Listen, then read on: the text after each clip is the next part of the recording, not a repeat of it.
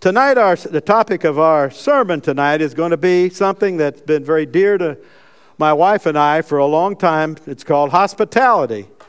And is it for every Christian? Let's go to the Lord in prayer, and then we'll get started. Father, thank you very much for blessing us tonight, Lord, with the ability to be here, that where our country is loosening up some, Father. And we pray, Father, that you'll guide us especially as a nation through the time we're in right now. We pray, Father, for wisdom for our leaders. It sure would be wonderful if it wasn't so politicized, Father, but we pray that you will be in control as you always are, doing what you do.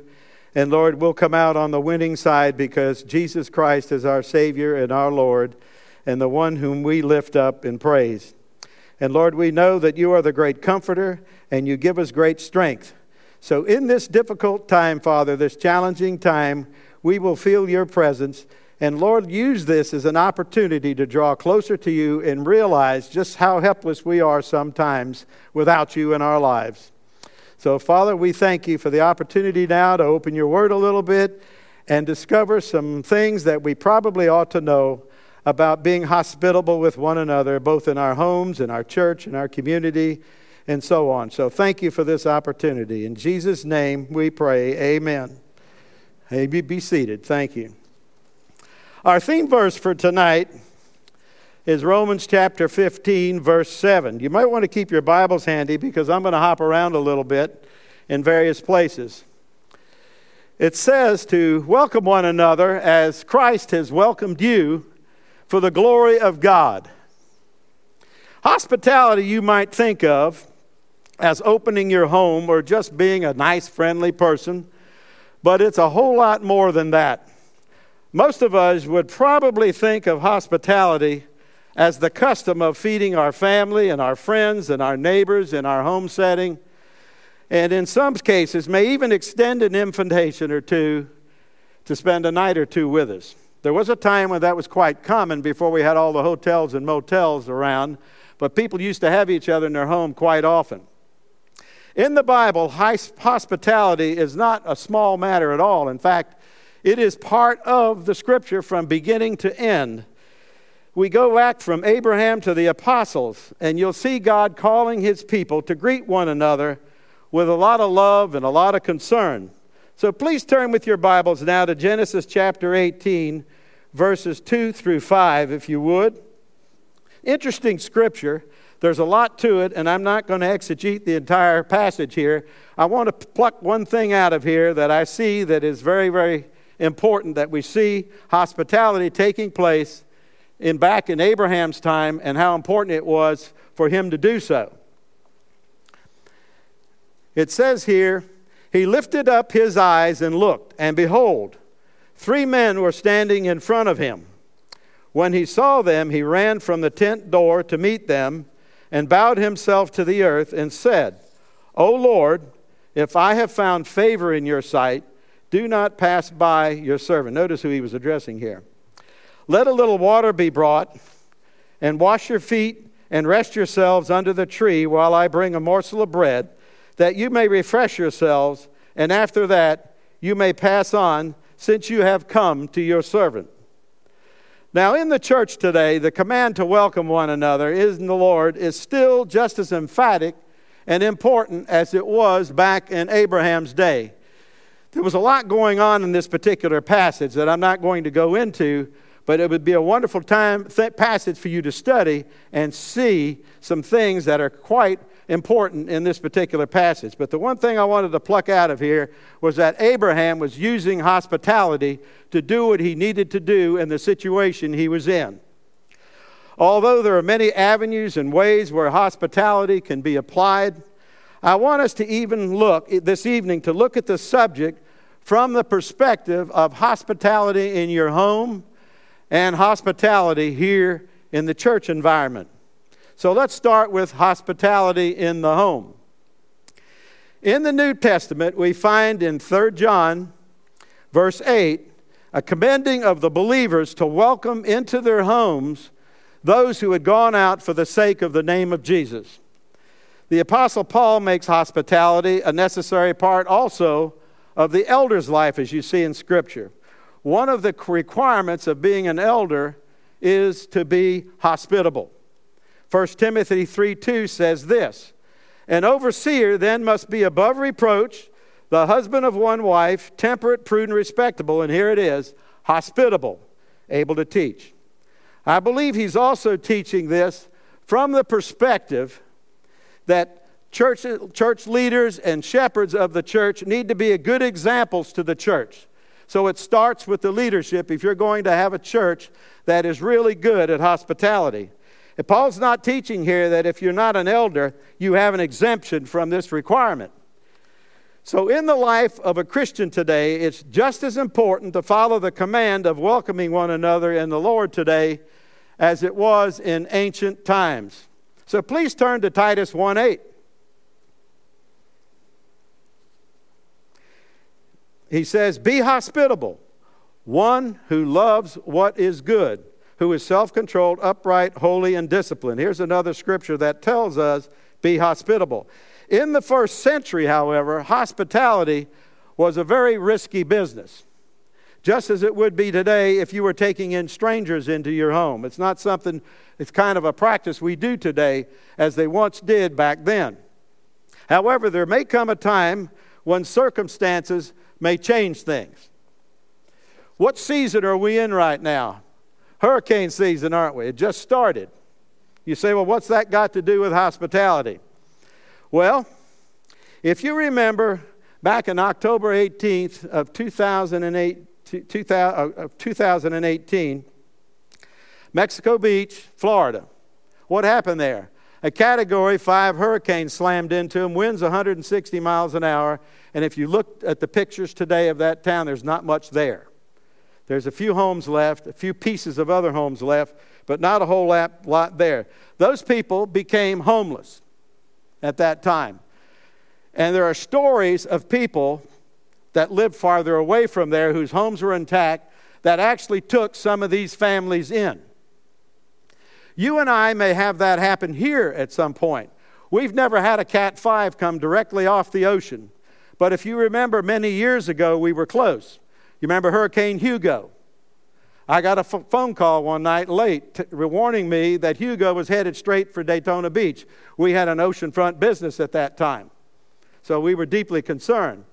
At the last minute, that thing turned and stayed 100 miles out and went up and hit Myrtle Beach and really wreaked havoc on that town. I think it was a Cat 4 by the time it got to Myrtle Beach. So these things can happen in our community. So we need to be ready to help and to be hospitable in different ways if that should happen here in Daytona. We pray that it won't. But you know the rain falls on the just as well as the unjust. And you and I, just because we're Christians, do not make us immune from catastrophe in our lives. It happens. I'm very fortunate to be alive. I had a quintuplet bypass a few years ago. Some of you have had it done. Some of you have had things go wrong in your lives, and God has kept you alive for a purpose. Your work is not done yet. So if you get the opportunity to be hospitable in that way, if something should arise in your life that's unexpected, take advantage of it. Please turn to Isaiah chapter 58, verses 6 to 8, if you would like. He says here, "Is this not the fast that I choose, to loose the bond of wickedness, to undo the straps of the yoke, to let the oppressed go free, and to break every yoke?" Now, the part I want to emphasize here, is it not to share your bread with the hungry and bring the homeless poor into your house? When you see the naked, to cover him, not to hide yourself from your own flesh? Then shall your light break forth like the dawn, and your healing spring forth speedily. Your righteousness shall go before you. The glory of the Lord shall be your rear guard. We ought to be prepared to take in people from time to time if the need arises. It only takes a few seconds for a disaster to strike, and you find yourself in need of someone else's hospitality. It wasn't too long ago that we had the tornadoes in DeLand that came across there and wiped out an entire neighborhood of houses. We went over there. I was with the disaster relief team at the time, went over. People just sitting there numb from the destruction. They had no place to go. Their homes were destroyed. There was one old lady in her 80s sitting on a trundle bed that she laid upon. Everything had fallen on top of her, and the trundle bed actually saved her life because the beams, she was low enough that the armrests on the trundle bed were high enough when the beams landed on it, they didn't crush her. And then she sat there, lit a cigarette, and was thankful she was still alive. There was a little bit of humor in the whole thing, but it was quite. My wife remembers that. She was there. But it only takes a few seconds. When I was 7 years old, we had just moved to Florida. Just shortly before that, we had a wonderful Christmas. People sent us all kinds of presents from up north. We lived in a shack at the time. I mean a real shack, just like you'd see in the movies with the Beverly Hillbillies. And one afternoon, I was home with my sisters. My parents were at work. This was a school day. It was after school. It was probably about 4 o'clock. My oldest sister hollers, "Fire, fire, fire." I mean, just hollering, screaming, panicking. We run out of the house. I dropped one shoe, and it wasn't but a few minutes. The house was engulfed in flames, and within an hour, the house was flattered in a board down on the ground like a bunch of coals getting ready for a barbecue. That's how fast it burned down. Well, we were homeless. All we had left was the clothes on, one car. My parents had jobs. We had no clothes other than what we had on. Thank God for the hospitality of our neighborhood. People gathered things, gave us clothes. The fire department went around and gathered and raised $100 for us. And one of the families said, "You can come sleep on our living room floor tonight," and we had a place to sleep. A sweet Mexican couple who hadn't been in the country too long said, "You can come live with us until you can find a place." And we went down the street and moved in with them, and people showered us with gifts. This is what hospitality does. Good hospitality in a community does. I hope that doesn't happen to you, but if it does, be thankful for the people that will respond. Today we have a lot of resources to help us recover from disasters. Most of the potential obstacles that may come along, we somehow have ways of getting around them now because we have a lot of resources. But let me ask this question again. Is a hospitality a command for all Christians? Is it something we're all supposed to be part of? Well, turn to Romans chapter 12, verse 13 if you want to. It's a very straight to the point scripture. It says, "Contribute to the needs of the saints and seek to show hospitality." Now, if that isn't straightforward, I don't know what is. So turn to 1 Peter 4:9 if you want. Show hospitality to one another without grumbling. I like that one. We all, from time to time, have fears about entertaining people and taking them into our home to do things. We wrongfully engage. We sometimes compare ourselves to someone we know that's better at it maybe than we are. Maybe they have more resources. Maybe they have a nicer home than we have. When you give a dinner or a banquet, we're supposed to do it with the best of our ability, with whatever we have. It doesn't matter what you really have. But just because we don't measure up doesn't mean to somebody else, doesn't mean you can't do it. Luke chapter 14, verse 12 to 14. He said also to the man who had invited him, "When you give a dinner or a banquet, do not invite your friends or your brothers or your relatives or your rich neighbors, lest they also invite you in return and you be repaid. But when you give a feast," here it is, "invite the poor, the crippled, the lame, the blind, and you will be blessed, because they cannot repay you. For you will be repaid at the resurrection of the just." When I read this scripture, I think of so many opportunities that can come along in our lives to minister to people that can't do things for us that we do for them. Just because you might have resources for somebody doesn't mean they're going to be able to reciprocate. We should never be giving and doing with the expectation that we're going to get paid back for giving and doing. Now, if you're investing in the stock market or something, that's a different story. You hope to get a return. But when you're investing in people as Christians, claiming the Spirit of Christ in our lives, we need to be looking at it from the framework of what we can do regardless of whatever God is going to send our way as a blessing in our lives, because He will bless us in ways. So when it comes to personally offering hospitality, Both my wife and I had parents that always opened their homes no matter how limited the resources were. And we always had people over when we were growing up. And you know, there's other ways of giving to people with hospitality other than having them in your home. We have a war ministry here at this church. We have ladies who are dedicated to going up to Bunnell and sharing the gospel with the ladies up there who are in rehabilitation for drugs and addictions up there. And they go up there unselfishly and give of themselves, their graciousness, their generosity. And they're showing hospitality to them in a different way. It may not be in their homes. But it really doesn't matter to them what they're going to get from these ladies because they can't get anything. They go unselfishly to go. Once in a while, one of the gals will call and thank somebody in the group because they've made contact with that person. Some of these ladies take the time to get to know these women. Even after they get out, they have contact with them, and they try to encourage them and be encouragers for them, pray with them, give them scripture if need be, whatever good work, the word that they need, and they try to help them in that way. I came from a poor family, and we lived in a small flat roof house after we built where that shack had burned down after the fire, with 6 of us living there. And we filled it up a lot of times with people, that little bitty house. We fixed whatever we had. It never dawned on us that our place was too small or embarrassing, perhaps, to some people it might have been. But we didn't think of it that way. My dad's attitude was, if you don't like my home, you don't have to come. You know, that's how he looked at it. It's okay. But some of the greatest, most instructive times that you will have in your life, and particularly for your children, was when you're sitting around the table and you're having discussions and conversations. One of the greatest times to talk about God's Word is sitting around the table. You have a captive audience. You're around that table. We used to discuss all kinds of things, and the preacher used to always come over about once or twice a week because my father was one of the lay leaders in the Methodist church we were in at the time, and so he would come there and unload with my dad. I got to sit and listen to that.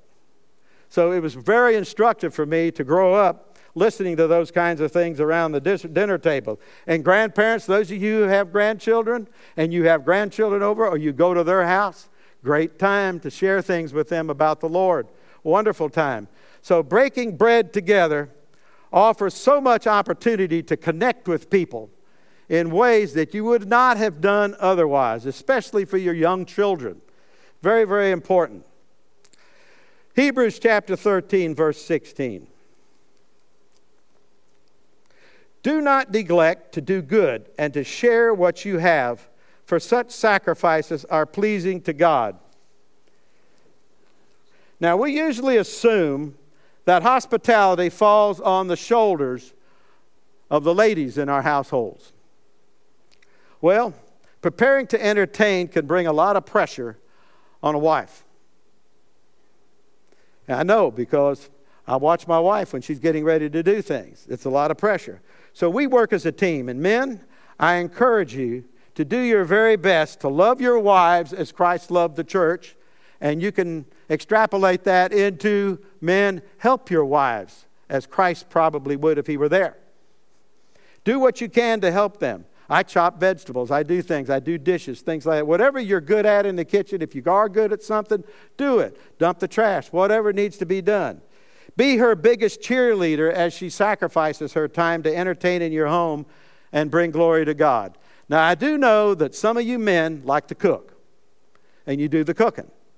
That's okay if you and your wife are happy with it. But in the reverse, wives help your husbands get the meal ready if he's the one doing the cooking. You see this a lot, especially when you got the grill out, and the men usually go outside and they do the grilling. So, single saints, I know many of you open your home or your apartment to friends and often do this with a group effort. And as you build relationships, you can assist one another.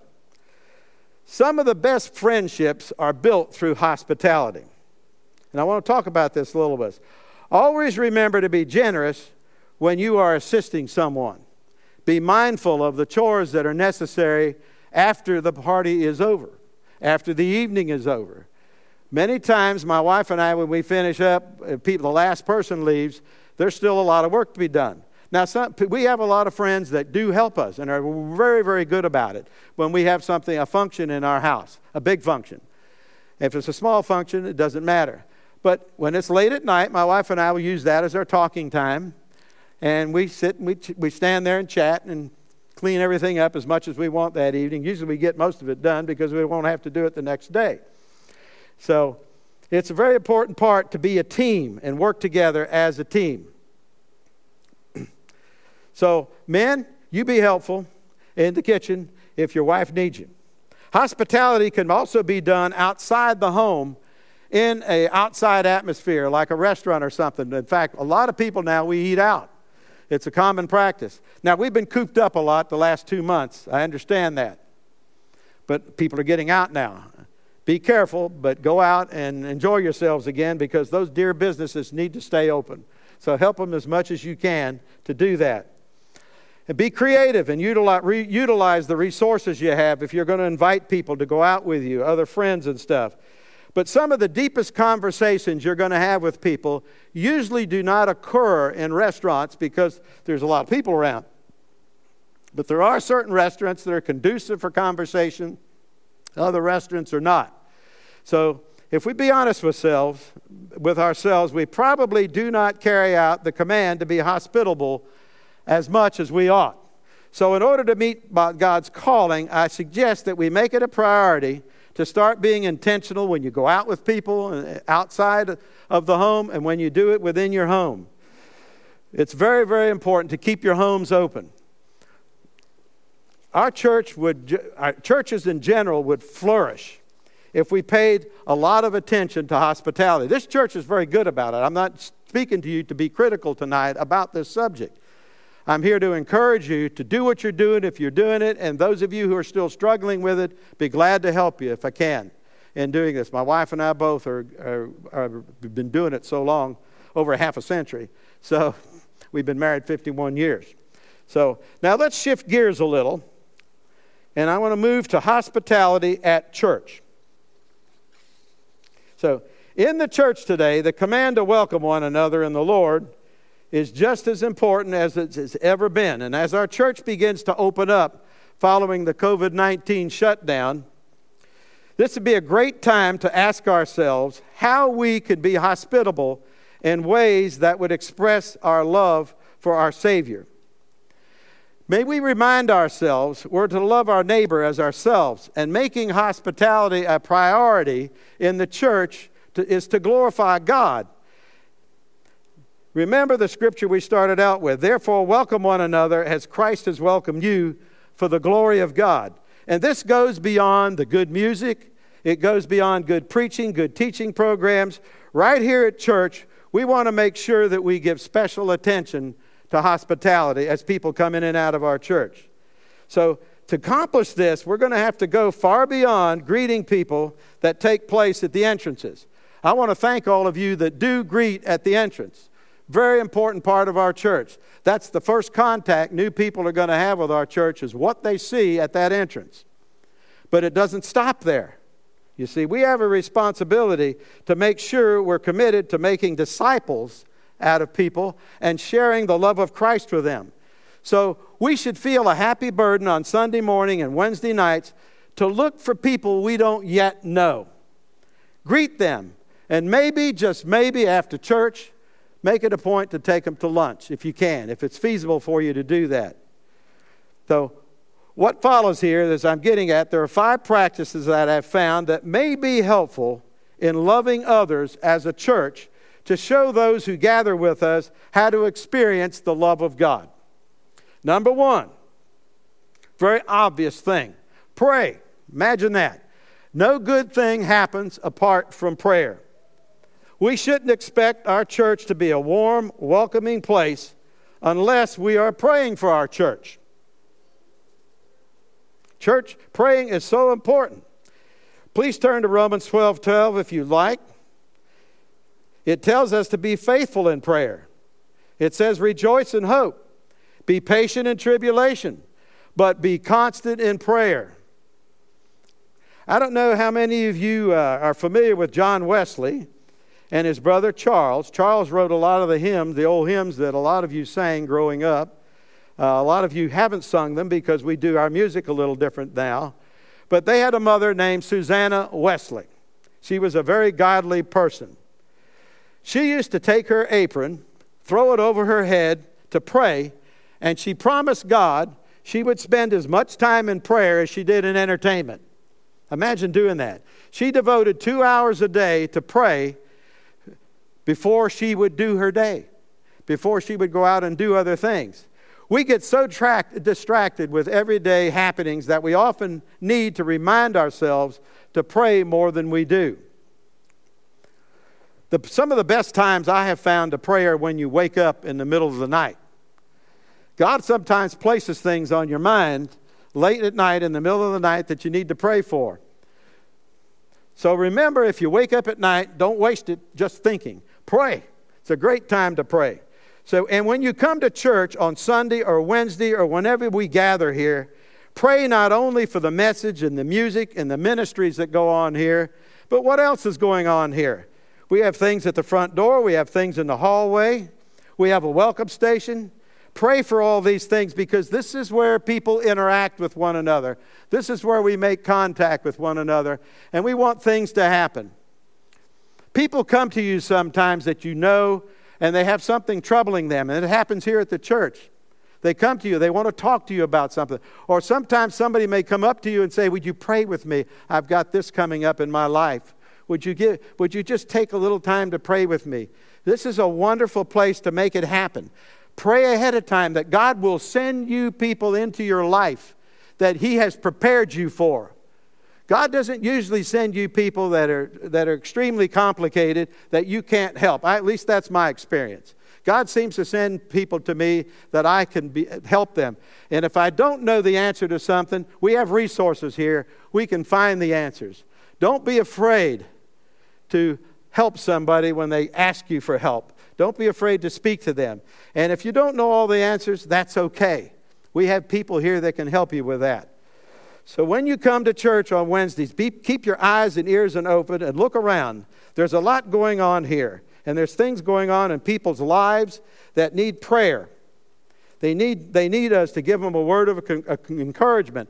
I assure you right now in this room and those watching online, there are needs in their lives. They have special needs. They have things going on in their life, that maybe some turmoil or something in their life. Or maybe there's unemployed people right now that need prayer to help find a job again. There are people deeply concerned about all the things that are going wrong right now in our culture. With all the racial problems that we're having right now. We need to deeply pray about these things. And we need to encourage one another and be ready to pray with people when these things happen. So we must never forget to pray that God will save those that do not yet know Him. That's one of the reasons we're here. We're part of the Great Commission to go into the world and spread the gospel of Jesus Christ. That's one of our major functions, to be here. We support missionaries in different parts of the world to spread the gospel. That's extending our hospitality from here to the missionaries or the people that we can't always have contact with over there. People who care about them, people who pray for them, people who labor over prayer sometimes, praying for those folks that are having extreme difficulties in other countries because they're being persecuted. And ladies, men, that may come here in America before you know it, where Christians are going to have to need prayer just to survive in America. Number 2, prepare to give yourself away. In Matthew chapter 25, verses 35 to 40, have this scripture. "For I was hungry, and you gave me food. I was thirsty, and you gave me drink. I was a stranger, and you welcomed me. I was naked, and you clothed me. I was sick, and you visited me. I was in prison, and you came to me." Then the righteous will answer him, saying, "Lord, when did we see you hungry and feed you, or thirsty and give you drink? When did we see you a stranger and welcome you, or naked and clothe you? And when did we see you sick or in prison and visit you?" And the king will answer them, "Truly I say to you, as you did it to one of the least of these, my brothers, you did it to me." We come to church to feed on the Lord's faithfulness. But growing Christians should always come to church to serve one another. We may have our usual Sunday morning routines, but it also should include finding ways to care for other people. Excuse me. Disciples of Christ, should not come to church with the attitude of being ministered to as ravenous consumers of some sort. Over the years, I've had on occasion heard people come up to me and tell me they left a particular church because they were not ministered to. Well, just because you're not ministered to, is that the reason you come to church? You see. We may have our usual Sunday morning routines, and so we look around sometimes when we come into church. We have special needs, and we expect the church to meet those needs, and if they don't meet those needs, we get all upset, and we get excited. But some people, when they come here, they come because they want to receive, and they just want to receive, and they just want to receive and be partakers. But folks, I've learned a long time ago that the most happy people I've ever known in my life, and you may find this to be true, are the givers, the people who give. And some of the most miserable people you will know are the takers. Now, we need to be very sensitive to people who come here with that kind of an attitude when they come, because we need to help them. We need to minister to them. We need to be good disciples of Christ and help them to see that it is more blessed to give than it is to receive, as Jesus said in Acts 20. It's not unusual to observe takers, and I've observed this, and my dad taught me this growing up. He said there are people that are going to hop around from place to place. They just do that because they give a certain amount, they go to receive a certain amount, and they leave and they go to somewhere else. And that's sad. We need to be praying for those people. But we need to keep our eyes and our ears open as to what's going around us and be attuned to those kinds of things. Number 3, keep your eyes open. Please turn to Isaiah 58, verses 6 to 11 if you would like to. He says here, "Is not this the fast that I choose, to loose the bonds of wickedness, to undo the straps of the yoke, to let the oppressed go free, and to break every yoke? Is it not to share your bread with the hungry, bring the homeless poor into your house? When you see the naked, to cover him, and not to hide yourself from your own flesh? Then shall your light break forth like the dawn, and your healing shall spring up speedily. Your righteousness shall go before you. The glory of the Lord shall be your rear guard. Then you shall call, and the Lord will answer your cry, and he will say, Here I am. If you take away the yoke from your midst, the pointing of the finger, and speaking the wickedness, if you pour yourself out for the hungry, and satisfy the desire of the afflicted, then shall your light rise in the darkness, and your gloom be as the noonday. And the Lord will guide you continually, and satisfy your desire in scorched places, and make your bones strong. And you shall be like a watered garden, like a spring of water whose waters do not fail." The only way we can give ourselves away is if we see others who are in need, who need a word or a touch from us. It's very easy to come to church and overlook other people. I know, because I'm guilty of this. We come in here at times, we run late, we run in, we sit down, we don't have time to meet anybody. We race to our seats, we miss the opportunity to meet other people in the foyer or in the main sanctuary or in other places in the church. Then the church ends and we find ourselves thinking about our next meal. We rush to fill our stomachs. Think about how many blessings we miss flying in and out of church like we're on autopilot. Today, instead of following our usual comfortable habits, what if you look around at all the people that are in this church tonight? Think about this. Some of those people very well could be your close friends and your close partners and your close spiritual comforters, special people in your life if you take time to meet some people you don't know. Because everybody that's a friend of yours at one time was probably somebody you didn't know. Obvious. And you got to know them, and they became very close friends. We have a lot of dear friends in this church now that were not our friends when we belonged to a different church. But they became our friends over the years. And now we have some new friends that we've just met in the last couple of years that have become friends with us. And it's a blessing in your life when you take the time to do that. But it's not going to happen unless you engage yourselves in doing it. We miss so many opportunities. John chapter 4, verse 35. Jesus says, "Do you not say there are yet 4 months, then comes the harvest?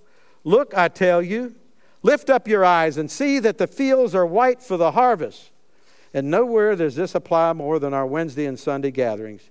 You just might find someone in this church that doesn't know Christ yet, that needs some encouraging, that needs a word, that needs a counselor, needs an exhorter. And you might be just the right person to help them. See, the truth is, we need one another. We're social creatures. And that begins by keeping an eye on one another here in the church.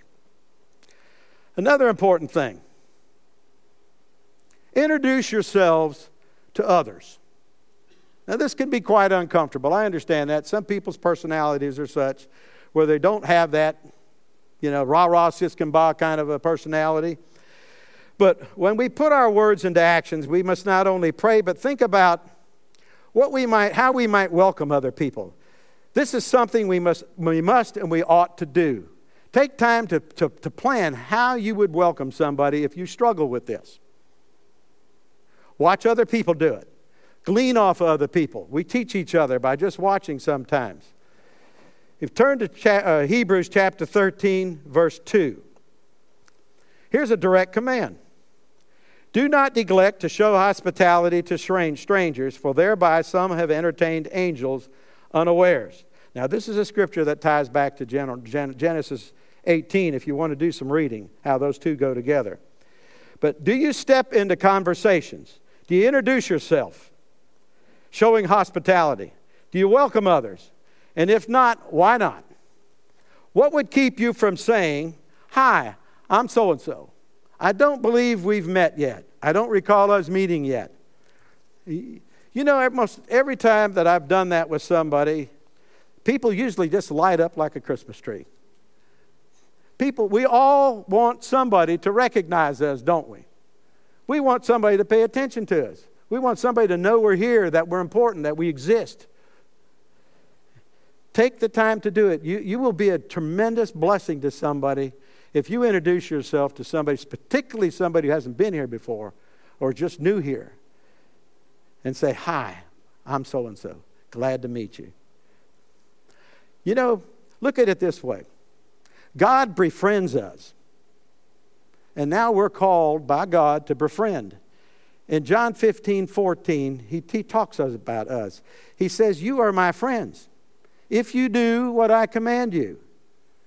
And he's telling us to look after one another, to feed his sheep. 1 John 4:7, "Beloved, let us love one another because love is from God. And whoever loves has been born of God and knows God." There are a lot of one another scriptures in the Bible. And a couple years ago, somebody passed around a list of all the one another scriptures. There's a lot of them. But the verse says, "Beloved, let us love one another because love is from God. And whoever loves has been born of God and knows God." So the one another scriptures are not written for extroverts. They're written for disciples of Jesus. Disciples don't welcome in the Lord because we're more comfortable with it. We pursue hospitality because of Christ, for the glory of Christ. That's why we do it. Christ has welcomed us. We have been given the resources and the reason to welcome others. We have the Holy Spirit if you know Christ. That empowers you to do these things. Turn to 1 Peter 4:11 if you would like. He says here, "Whoever speaks as one who speaks oracles of God, whoever serves as one who serves by the strength that God supplies, in order that in everything God may be glorified through Jesus Christ. To him be the glory and dominion forever and ever. Amen." You remember, this greeting is not a calling reserved just for extroverts, but also for introverts. You see, an introvert may just need another introvert to welcome them into the church. The soft-spoken disciple may be the perfect greeter for the soft-spoken guest that's here, or the more reclusive person. Therefore, we need both the extroverts and we need both the introverts as greeters in our church. And you all, every one of us, are really greeters. Now, what do you think might just happen if we all come to church looking to welcome others at church? What if would happen if every churchgoer here made it a priority to meet every other person attending our church? Now, I understand that would take time, but the benefits are many.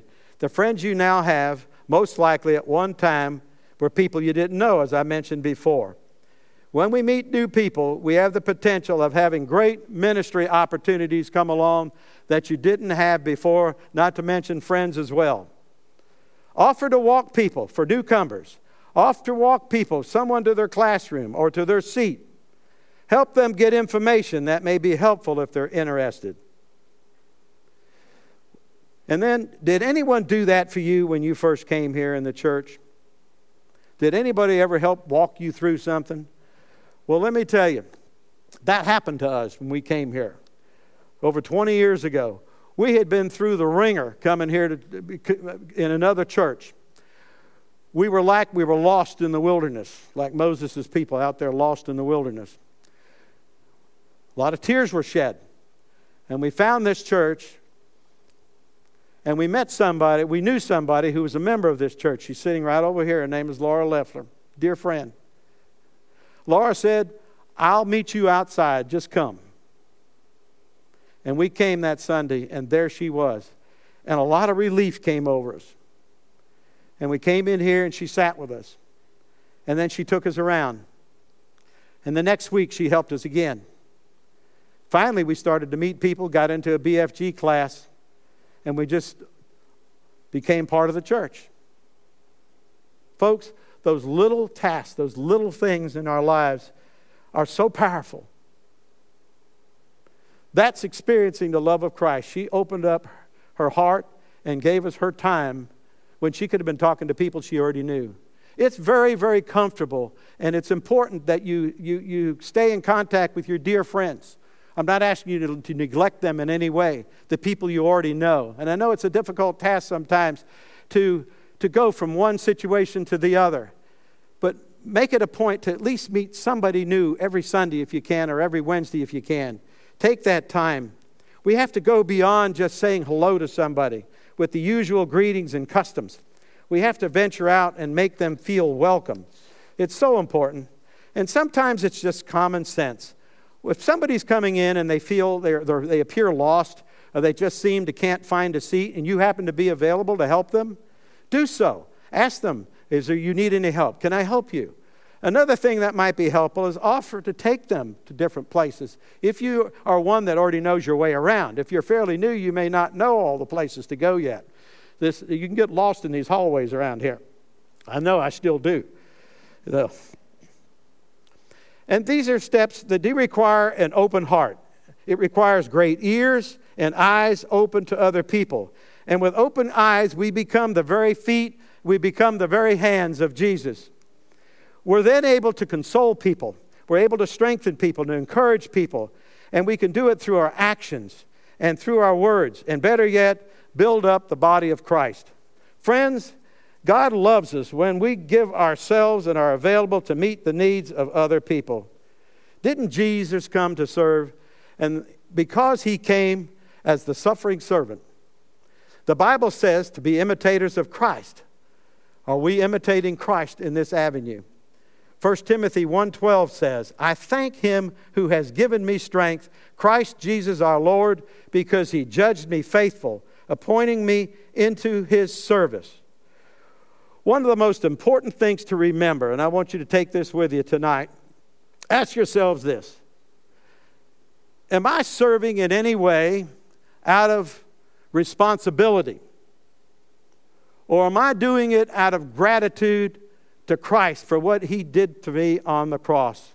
Friends, take time to meditate on what Jesus did on that cross.